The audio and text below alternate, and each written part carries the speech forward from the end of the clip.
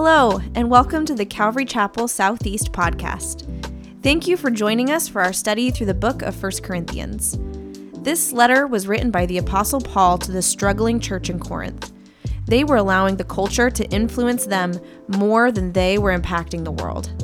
As a result, the church was crumbling. Paul's strong words of rebuke and encouragement teach us many things about how we as believers should live in a dark and depraved world. Grab your Bibles and let's jump in. I find it interesting where we are in our study today. And God just, I think, does this stuff. I look at it and go, Lord, how did you do this? And didn't really realize it until I was doing my study, what this study is all about. But it is about Paul, who is the faithful spiritual father. And today, if you open your Bibles with me to 1 Corinthians chapter 4, and we're going to begin at verse 8. Please stand with me as we read this together. 1 Corinthians 4, verse 8. The apostle continues, says, you are already filled. You have already become rich. You have become kings without us. And indeed, I wish you had become kings so that we also might reign with you. For I think God has exhibited us apostles, last of all, as men condemned to death, because we have become a spectacle to the world, both to angels and to men. And we are fools for Christ's sake, but you're prudent in Christ. We are weak, but you're strong. You're distinguished, but we're without honor. To this very present hour, we are both hungry and thirsty and poorly clothed and roughly treated and are homeless. We toil, working with our own hands. When we're reviled, we bless, and when we're persecuted, we endure. And when we're slandered, we try to conciliate. And we have become the scum of the earth, the dregs of all things, even until now. I do not write these things to shame you, but to admonish you as my beloved children. For if you were to have countless tutors in Christ, you would not have many fathers. For in Christ Jesus, I have become your father through the gospel. Therefore, I exhort you, be imitators of me. For this reason, I have sent to you Timothy, who is my beloved and faithful child in the Lord. And he will remind you of my ways which are in Christ, just as I teach everywhere in every church. Now, some have become arrogant as though I were not coming to you. But I will come to you if the Lord wills, and I shall find out, not of words or of those who are arrogant by their power, but the kingdom of God does not consist in words, but in power. For what do you desire? Shall I come to you with a rod, or with love and a spirit of gentleness? You may be seated. It is a true thing for me personally that being around maturing, growing Christians is a sheer joy. It is a joy of my life, being with Christians who are growing up. You see, what I have found is that they tend to be humble, they tend to be Christ-centered, others-minded, spirit-filled, spirit-motivated. They're service-oriented, they're joyful, they're loving, they're forgiving, they're gracious, they're compassionate. They're generous, they're encouraging, they're teachable, they're disciplined, they're uplifting and hope-inspiring, they're eternal-minded, and the Holy Spirit is fruitful in their lives. And what I know about a growing Christian is that when you're growing in Christ, is that the more you grow, the more you're going to become just like Jesus. And I thank God so much for that, and those people in my life that I see growing and becoming more like Jesus, because you are such a joy. And there's a lot of you in this church that are that to me. You're just a joy. You're so easy to be with. You know, we kind of came up with this motto many years ago in the book of Philippians, but if you're looking for joy in your life, it's spelled this way. It's Jesus, others, and you. And if you put it in that order, Jesus, others, and you will know joy. If you think you can spell joy yourself, looking to others, and then Jesus, you'll never have joy. And that is the real truth of it all. On the other hand, there are those believers who are carnal, who are stunted in their spiritual growth, and I know that they can be a real drag to be around. Though they've given a new nature in salvation, they've been given a new heart, and they're capable of spiritual understanding and growing, they remain yet uncommitted to the Lord. They're still compromising. They're half-hearted. They're undisciplined. They're spiritual babes, and as a result, they tend to be carnal. They're proud. They can be self-centered, self-serving, self-righteous, self-promoting, self-willed, flesh-driven, judgmental, worldly thinking, critical, insensitive, easily offended, defensive, impatient, complaining, unteachable, unforgiving, hurtful, jealous, selfish, greedy, unloving, harsh, discouraging, unfruitful, and most miserable people of all in the world, because they have too much of Jesus to be happy with the world and too much of the world to be happy with Jesus. In other words, they're joyless. They don't have the joy of the Lord. And over the years, I have been around people just like this. Christian people who have given their lives to the Lord at some point, but somewhere they just lose their heart for the Lord and they don't continue on in the Lord. But most of all, how I know this so well is because I have been this person. Because it has been my life on so many occasions when I find myself drifting away and I find myself becoming very self-centered and very self-willed and very just kind of focused on everything that is for me. And then I start finding myself being grumpier and grumpier and grumpier. Not a real joy to be around. You see, people that are not walking after the Lord are not very joyful. And I pray that somehow God makes you all a joyful people. This was the condition, what I've just described, of the church at Corinth. This is the report that Paul heard about when he received the word from Chloe's house while he was over there in Ephesus about what was happening in the church of Corinth. This is where the people were at. They had become very carnal. They were stunted in their growth. And though this is the same church that Paul had founded many years ago, though it's that same place, now it is no longer functioning in the same spirit that it began with. Though it had been a good beginning and Paul was there and he had led many of those believers to the Lord himself, somewhere they stopped growing. They gave themselves over to carnal reasoning. They became more like the world. It seems that the world had a much greater influence on them than they were having upon the world, and they began reasoning like the world and doing things like the world. And it's like they had this Peter Pan syndrome. I won't grow up. I won't grow up. I'll never go to school. I'll never go to school. They just were not going to grow up. And of course, Paul, I believe, when he heard the report, he was deeply disappointed. And it's a hard thing. If you know that these people you've loved, you remember such great memories. And hearing now the response of what's going on, Paul writes to them this impassioned letter. A letter that is critically important for him to send to this church, because in this letter, he hopes to expose the error of their thinking and the errors of their ways. And speaking the truth in love, he seeks to lead them back onto course, onto the right course, to get their thinking straight, to be renewed in the Lord.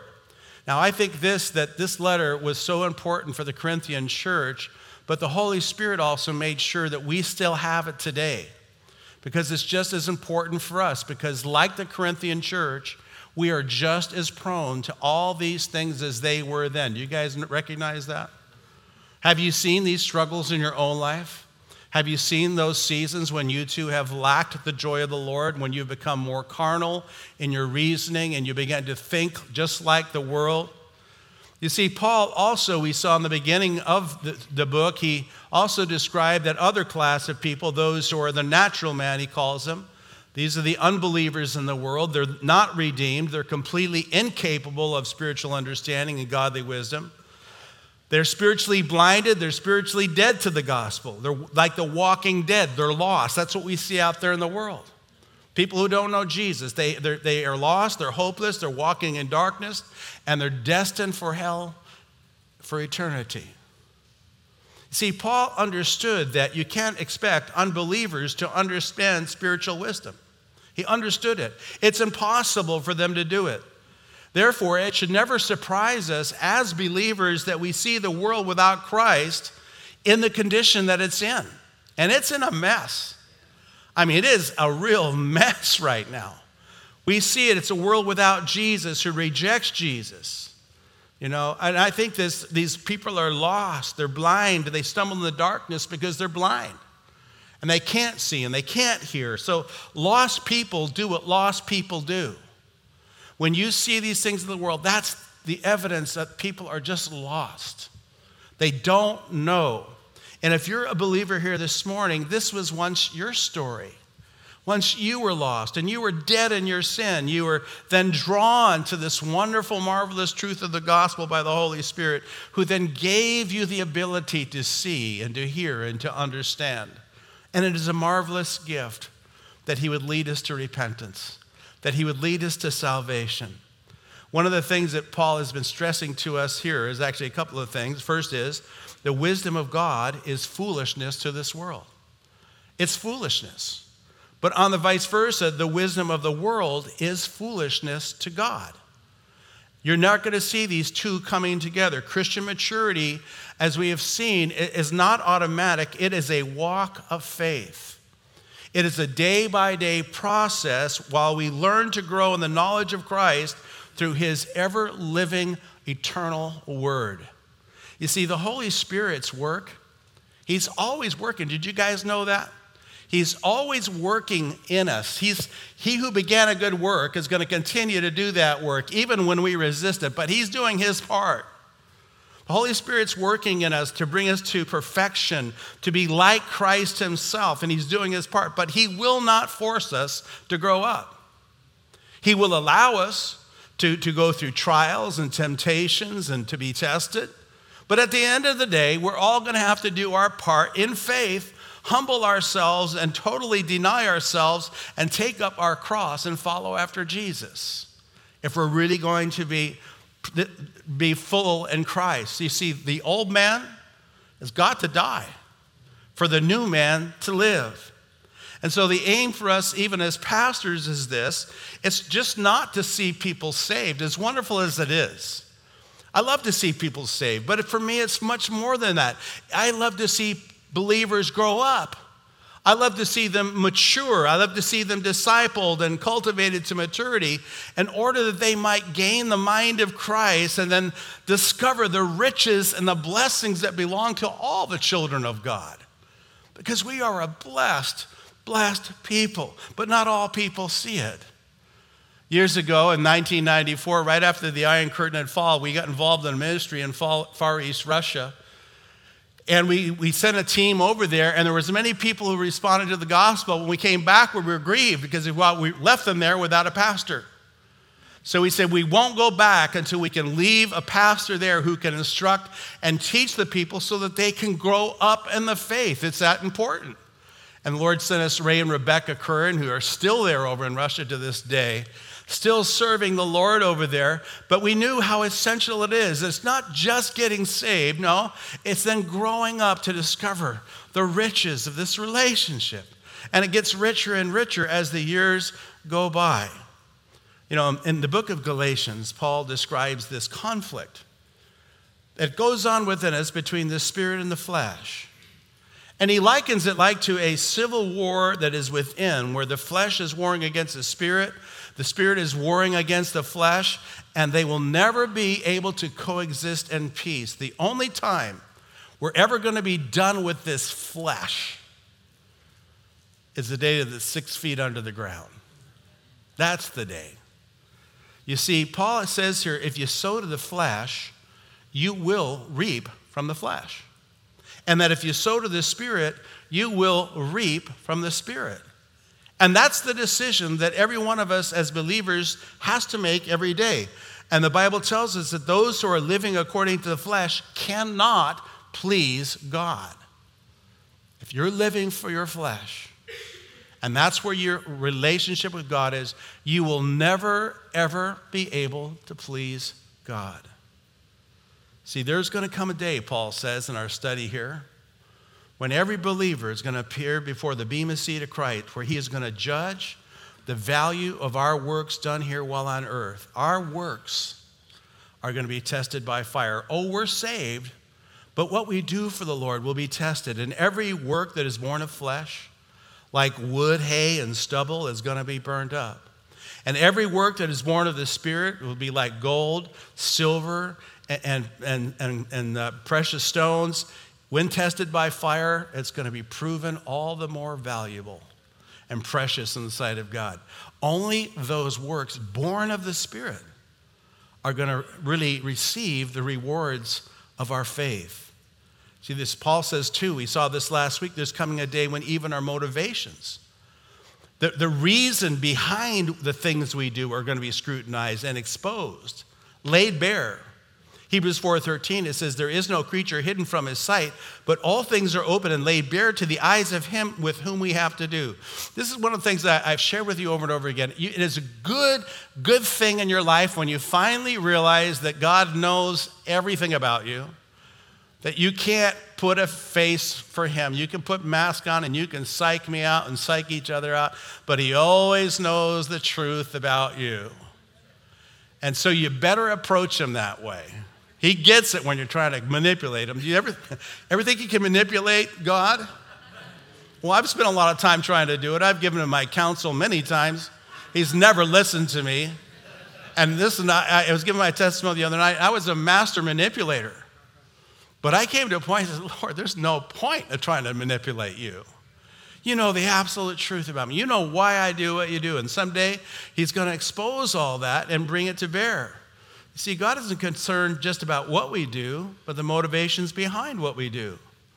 He says one day they'll all be exposed. You see, if you serve to serve yourself, even in ministry, that's going to be revealed. If you serve to serve the glory of God, that's going to be revealed. It's going to be revealed for what it is. So I say, Lord, then just do a genuine work in my life. I don't want it to be fake. I don't want to be a fraud as a Christian. I don't want to play games. I don't want to try to think I can psych you out for sure. You know, he knows the truth. And so then Paul then uses himself, we saw last week, as an example of these spiritual principles, mentioning himself and Apollos and all. He says, all we are is really, we're just servants. We're ministers. That word means minister, but we said it refers to the galley slaves. These are the under rowers under the ship, all rowing together in sync, working for the same ends. They obey to bring pleasure to their master, the captain of the ship, so that when they finally arrive at their destination, the captain gets all the glory for what he's done. Paul says we're merely stewards. We're merely managers given the task and the pleasure, really, of overseeing God's work or his ministry that he has for us. And we're called to be faithful stewards, serving for the pleasure of our master. You know, Paul said, I don't serve to please other people. It didn't matter to me what other people think about me. He said, I'm not serving here to please even myself. I don't even trust my own judgments about myself. No, as Paul says, what matters to me most is how God judges me. What matters to me most is what God thinks of me. And so I want to be that person. I want to be a God pleaser, not a man pleaser. And this is the example that Paul set before them. Now, as we go on now, Paul begins to confront them with their actions, where they are, and their arrogant attitudes. He says in verse 8, you're already filled, you've already become rich, and you've become kings without us. And indeed, I wish that you had become kings so that you would also might reign with you. We might reign with you. Now, Paul here is speaking with sarcasm. I think Paul and I would have gotten along pretty good because I can be sarcastic sometimes, but he's kind of with tongue in cheek here. He is now addressing where they think they are in their spiritual pride as carnal believers, what they foolishly actually believe about themselves. I like how the Living Bible says, it says, so you seem to think you already have all the spiritual food you need. You are full and spiritually contented, rich kings on your thrones, leaving us far behind. I wish you really were ahead on your thrones, for when that time comes, you can be sure that we will be there too, reigning with you. I have my own translation, so you think by your carnal reasoning, your own opinions of yourself, that you've got everything you ever needed, that you finally arrived, you don't need instruction anymore, you're rich, you're in need of nothing, you think you're cut above the rest, you have no more room for growth, you have become so high and mighty in your own opinion of yourselves that you're acting like kings ruling and reigning on your own high and lofty thrones. And the amazing thing he's saying is that you did all this without us. You don't need us. You can do it without us, apostles. You think that you don't need us now, and you're looking down on us as if we're nothing important to you. He says, I really wish you were kings. At least then, us apostles might ascend to be as great as you are. It's really tongue-in-cheek here. He's rebuking the church much like Jesus did in his letters to the church at Laodicea in Revelation chapter 3. You see, this is the condition of the church at Laodicea. Jesus says, you say, I am rich, I've become wealthy, I have need of nothing, and you do not know that you are wretched and miserable and poor and blind and naked. See, this is what you think about yourself, Jesus says, but I'm going to tell you the truth about yourself. You're really wretched. You're really naked. You're blind. You got nothing. You're poor. So Jesus tells him in Revelation 3:18, he says, I advise you to buy from me gold refined by fire so that you may become rich, and white garments so that you may be clothed yourselves, and that the shame of your nakedness will not be revealed, the eye salve to anoint your eyes so that you may see. For those whom I love, I reprove and discipline. Therefore, be zealous and repent. You see, like the Laodicean believers, these carnal Corinthians, they're so smug now. And they're so proud and arrogant. They think they've arrived. They don't need anything else. In their own eyes, they think they're past any need for any growth or instruction. They're really there. Anybody here feel like that? I have felt like that. Again, in my own foolishness, I felt like at times, you know what, I've come a long way, man. And God, you're really so lucky that you have me here today. How could you be so blessed? And then the Lord just kind of takes you to that place where he has to kind of humble you a little bit. And I'm so thankful he does. I'm so thankful. Once, many years ago, when I was writing music, I wrote this one song, but I had these lyrics here I thought about. That if you've come too far to look at the poor in heart, if you've come too far to forget where you got your start, if you've come too far to step your good self down, if you've come that far, you better turn around. Paul says in verse 9, for I think God has exhibited us apostles, last of all, as men condemned to death, because we have become a spectacle to the world, but both to angels and to men. Now, Paul here uses himself as the contrast of his ministry compared to their own greatness. He says, because we're apostles, God's faithful message is appointed by God in the eyes of the world, and now even the eyes of you believers, we're kind of seen as nothing. We're really nothing. He says, but this is how we see ourselves. The world's way of thinking is that we're worthless, that we have no purpose. We're worthless teachers leading nowhere, contributing nothing significant of value. However, like apostles, like the world's accepted heroes, we don't seek to strive for worldly acceptance. This is not what we're about, being apostles. We're not here to kind of become the heroes of the world. So we're willing to become a public spectacle to the world, to angels, to men. He says we've been put on public display for the world to mock. And this is a really interesting picture here in his description of being a spectacle. What does that mean? Well, when a Roman general returned from a campaign and having won a great victory in battle, it was celebrated by what was called a triumph, a victor's parade, if you will. The general would enter the city in all pomp and all glory, and behind him would be his troops.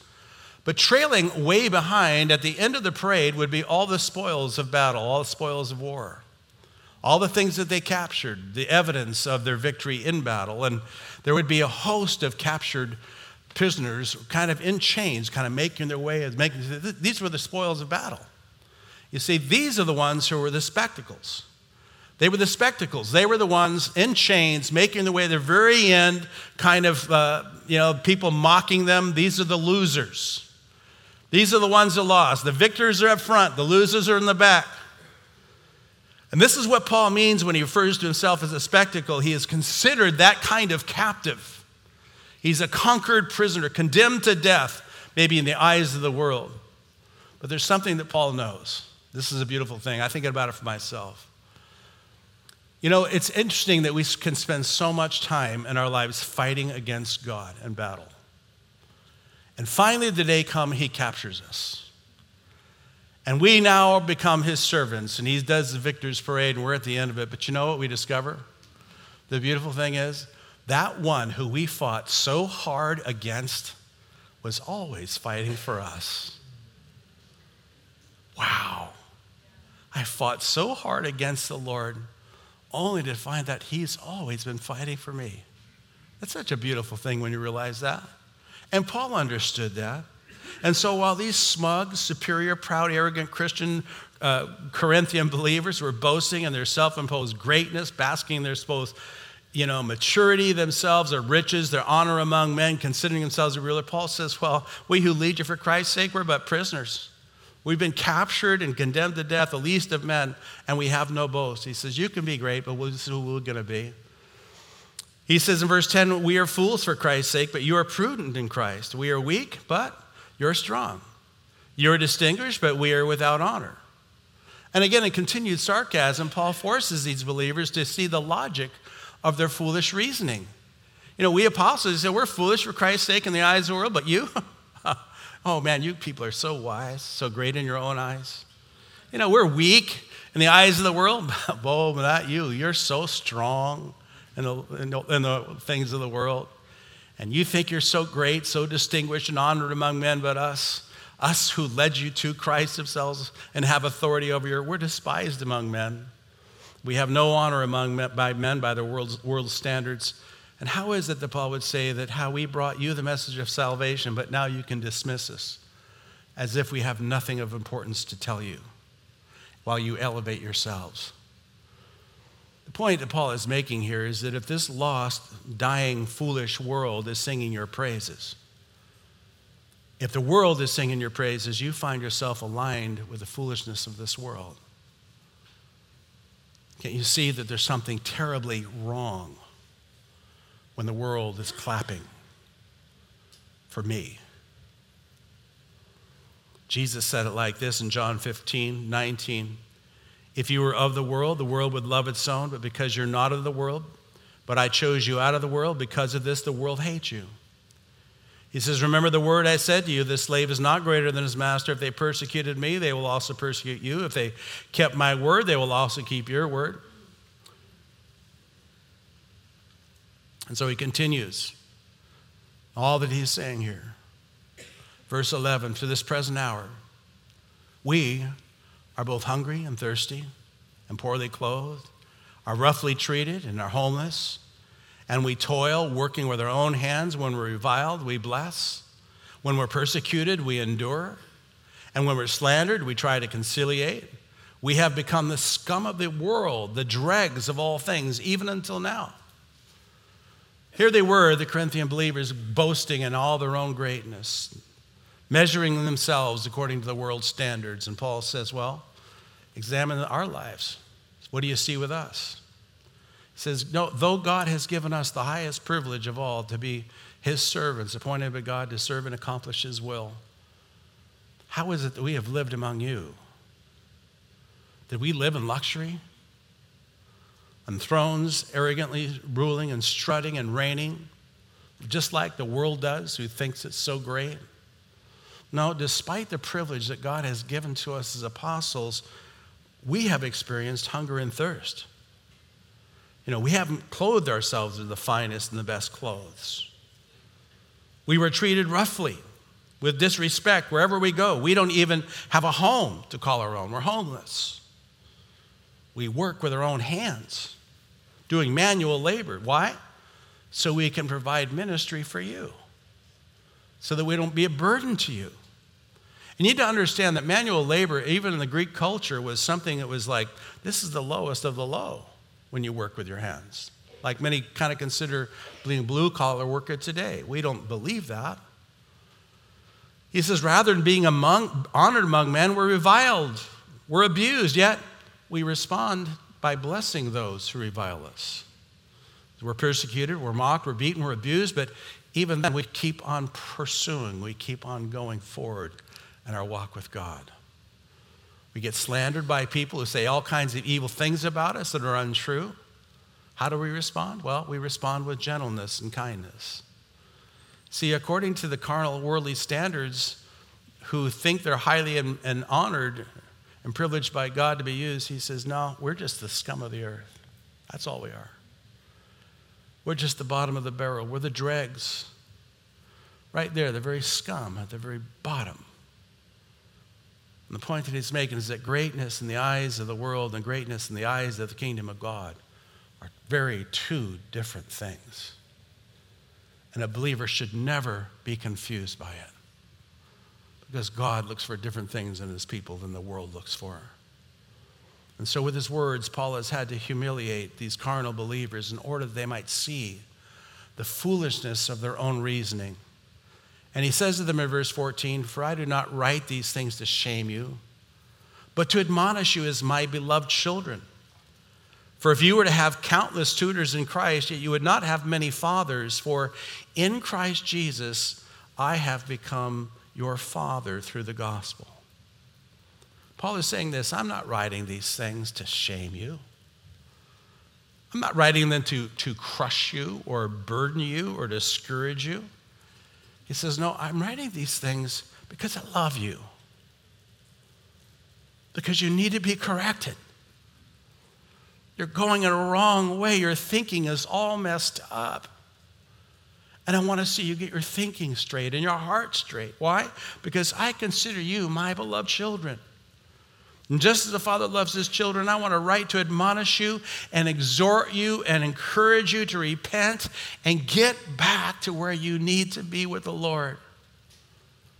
It says, in Christ Jesus, I became just as a father to you through the gospel. And indeed, Paul did see himself as a spiritual father. You see, he was actually there when many of them first came to Christ.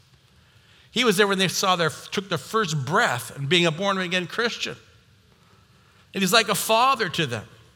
And as a good father who led them to Jesus, he's speaking as a spiritual father, now exercising his authority and rights as a father as he seeks to now bring correction to his children. Paul says, you might have a lot of teachers and tutors that are good for you and they instruct you in good things, but you don't have many fathers. Dads, I want you to pay attention here. It's Father's Day. We're celebrating, and I know there's our thoughts about fathers can be all messed up sometimes, because if you have a good father, you're really blessed. But Paul here describes what it means to be a godly father who loves his children enough to confront them in their error and seeks to correct them on their course when they're astray. A loving father, we know, will love his children enough to admonish them, to reprove them, to correct them, even discipline them if it's necessary. He understands his God-given responsibility and will take personal responsibility for the character of his children, will do everything necessary to see that they're trained up in a way, because they know that someday their children are going to be away from them. That's the role of a father. It's an important role, something we don't see that often. And I think of this in Hebrews. You see, the truth is that there came a time in my life many years ago, and I'm so grateful for it, where the Lord really conveyed to my heart that he was my father. I shared my testimony the other night, and I didn't have a good relationship with my father. And so when I came to my relationship with Christ and I was moving along, at some point the Lord said, I'm your father, and I'm going to be a father to you. And I appreciated it, but for years I kept thinking, well, Lord, put somebody else in my life to be a father to me. And I kept looking for people. I even asked people, would you be my father? And Lord would say, no, I'm your father. I'm just going to be your father. But Hebrews 12:7 says, it is for discipline that you endure. God deals with you as with sons. For what son is there that the father does not discipline? But if you are without discipline, of which you have all become partakers, then you are illegitimate children, not sons. Furthermore, we had earthly fathers to discipline us, and we respected them. Shall we not rather be subject to the Father of the spirits and live? For they disciplined us for a short time. It seemed best for them, but he disciplines us for our good, so that we may share his holiness. All discipline for the moment seems not to be joyful, but sorrowful. Yet those who have been trained by it, afterwards, it yields the peaceful fruit of righteousness. The one thing that I know myself as a father, and I shared this the other night, is I know what it is to be disciplined by the Lord. I spent a lot of time in the woodshed spiritually. That's where the name Spanky comes from. It's like, I know I spent so much time, I got tired of going to the woodshed. I'm tired of being there. You see, Proverbs 13:24 says, he who withholds his rod hates his son, but he who loves him disciplines him diligently. You know, it says a father who doesn't discipline his children hates them. Get that. That's a strong word. Paul loved his children. We don't know if he had any natural children. It's like he didn't. They think he was married, but we don't know. So he speaks here as a father who has many children in the Lord. He's one who has spiritual authority, and so he admonishes the children. And he uses his authority in the right way. And sometimes your authority has to be used to exercise discipline. And by the way, in the next chapter, chapter 5, you're going to get such a great example of what he's talking about here as a father. This is what he says in verse 16. Therefore, I exhort you, be imitators of me. I urge you, he says, though you think you're so great and you've got it all, rather, I want you to be imitators of me. I want you to mimic me. I want you to consider who I am as your father and how I've lived among you, and I want you to follow my example. I want you to follow in your father's steps. I want you to do as I do and live as I live. He's going to say this again in chapter 1, verse 1. He'll say, be imitators of me just as I also am of Christ. I wonder how many fathers can say that to the children. Follow me as I follow Christ. I wonder how many pastors can say that to the flock. Follow me. Not just saying, don't just do what I say, but I'm saying, do what I say as well as do what I do. I always remind myself and other pastors that we are all examples. The thing is, we're not really examples of perfection because all we are is a bunch of flawed individuals, myself and everyone on our staff. But we can be examples of process. What I mean by that is that should we stumble, and we do, and should we fail at times, and we will, and should we miss the boat at certain times, we will do that as well, that they will see that we will always ready to humble ourselves and get ourselves back to a right relationship with God. That's the example I would rather give anyone. Not of a perfect man, because I'm not one. But when things are messed up, I turn to Jesus. And I pray that for all those who come after me. Paul is not boasting here about himself. He's merely leading and acting as a spiritual father to his children in the same manner he says the Lord had led him himself. He had placed himself under the authority of Christ. Likewise, he says, I want you to do the same thing, and I want you to bring honor to the Lord. Again, the Corinthians measured greatness by worldly standards. They measured greatness as those things of being those people who are in charge of others, being wealthy, all the things the world thinks, all this stuff, the treasures that they can show for themselves. Paul shows them the example of his contrast by the greatness of his own greatness in the eyes of the Lord, that really greatness in the eyes of the Lord is found in being humble. It's being a servant. Mark 9:35, if anyone wants to be first, he shall be last of all and servant of all. A.W. Tozer said, because Christ Jesus came to the world clothed in humility, he will always be found among those who are clothed with humility. He will be found among the humble people. The humble people. Be imitators of me, he says. For this reason, verse 17, I've sent to you Timothy, who is my beloved and faithful child in the Lord, and he will remind you of my ways which are in Christ, just as I teach everywhere in every church. Paul says, this is why I'm sending you to Timothy, because I consider him to be a faithful child. He's actually learned from me. And because he's grown up under my example and been disciplined and he's been there, I can now release him to you so that you can now, he'll lead you in the same way.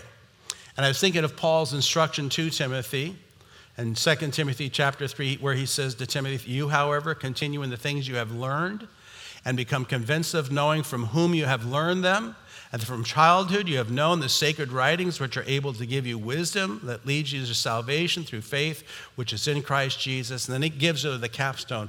All scripture is inspired by God and profitable for teaching, for reproof, for correction, for training in righteousness, so that the man of God may be adequate, equipped for every good work. And Paul says, this is the example that I gave to him, and this is the kind of leader that he'll be for you and Timothy. You see, a good shepherd What he feeds his sheep, but he doesn't feed his sheep with garbage.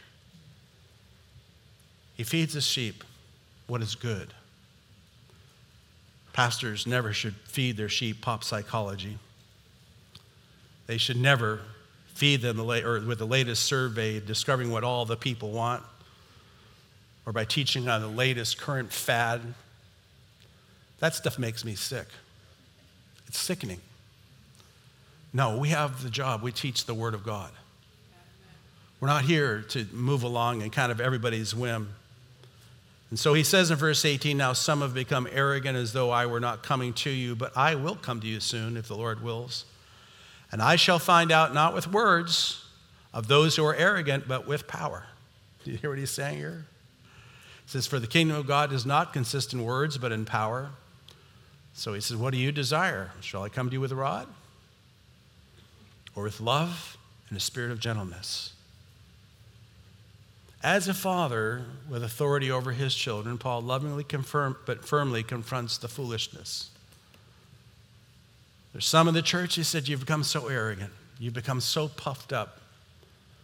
You've become so foolish in your own opinion of yourselves, and even to the point where you struggle with any authority over you, and that while the cat's away, the mice will play. In my translation, he's saying, some of you are very arrogant. You think you can get away with it because your father's away. But I want you to know, Lord willing, that very soon I'm going to come to you. And when I do, I'm ready to deal with you. And I will put you in your place. And that really speaks of the importance of godly leadership who love you that much. It is such a blessing to the church when sin is confronted and when it's dealt with. Why? Because God loves us. And he wants so much for us. Paul is acting like a loving father should toward his kids who are misbehaving. And I want to correct you. When our kids were young, one of the tools that Janet would use to get their attention was, do I have to call your father? And should she get me on the phone and says, you talk to your son, you talk to your father, it's like, do I need to come home, son? Do I need to come home? And they all knew what that meant. It wasn't going to be good if I came home. But then you hear sometimes, when I drive in the driveway, dad's home. See, there's a certain amount of respect that happens there with a father because the children need that kind of respect.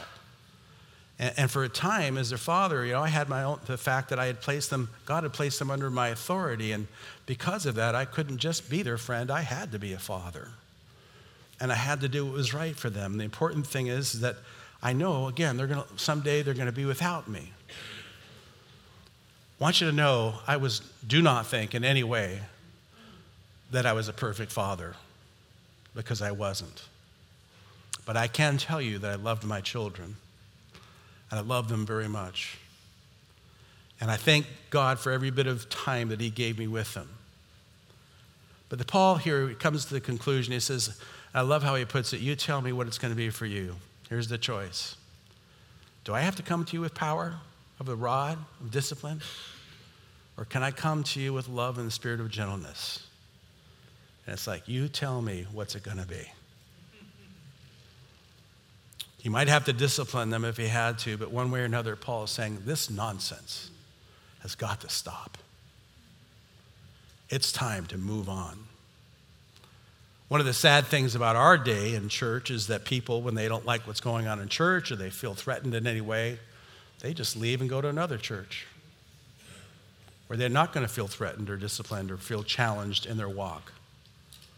I pray that you always know the wisdom of staying in a place where God can speak to your heart, even if it makes you uncomfortable, because he loves you that much.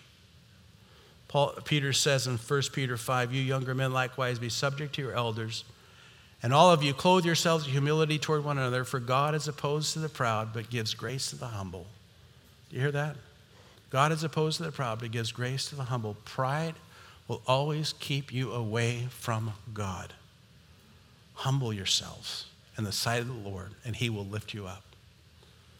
It's Father's Day today, and today, we honor our fathers, the role of fathers.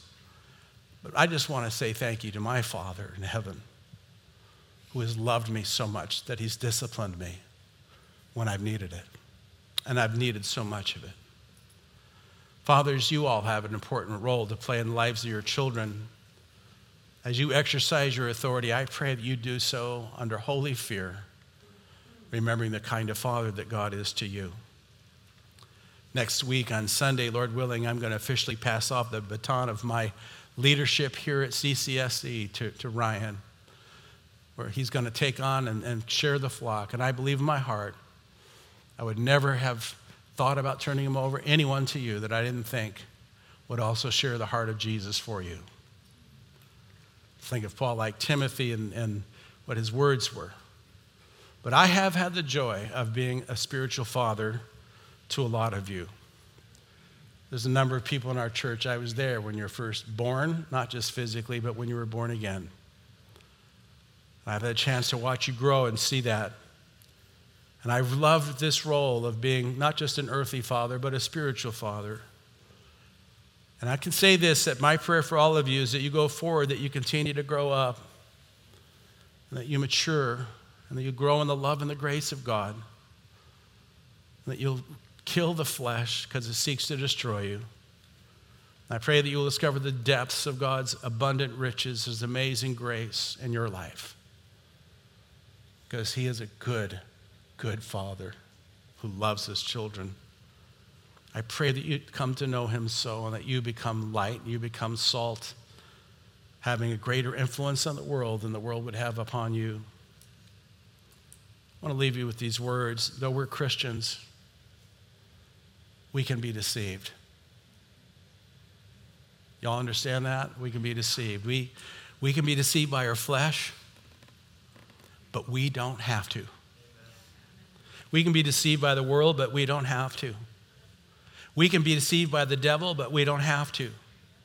We can remain ignorant and immature, but we don't have to. We can choose to resist the Spirit and thwart the blessings of God's joy and peace in our lives, but we don't have to. We can choose to hold on to the bitterness, the jealousy, the unforgiveness, but we don't have to. We can choose to follow the foolishness of the world, but we don't have to. We can choose to be held captive by our addictions, but we don't have to. We can choose to yield to the desires of our flesh and disobey God and suffer the consequences for our disobedience, but we don't have to. Amen? Man.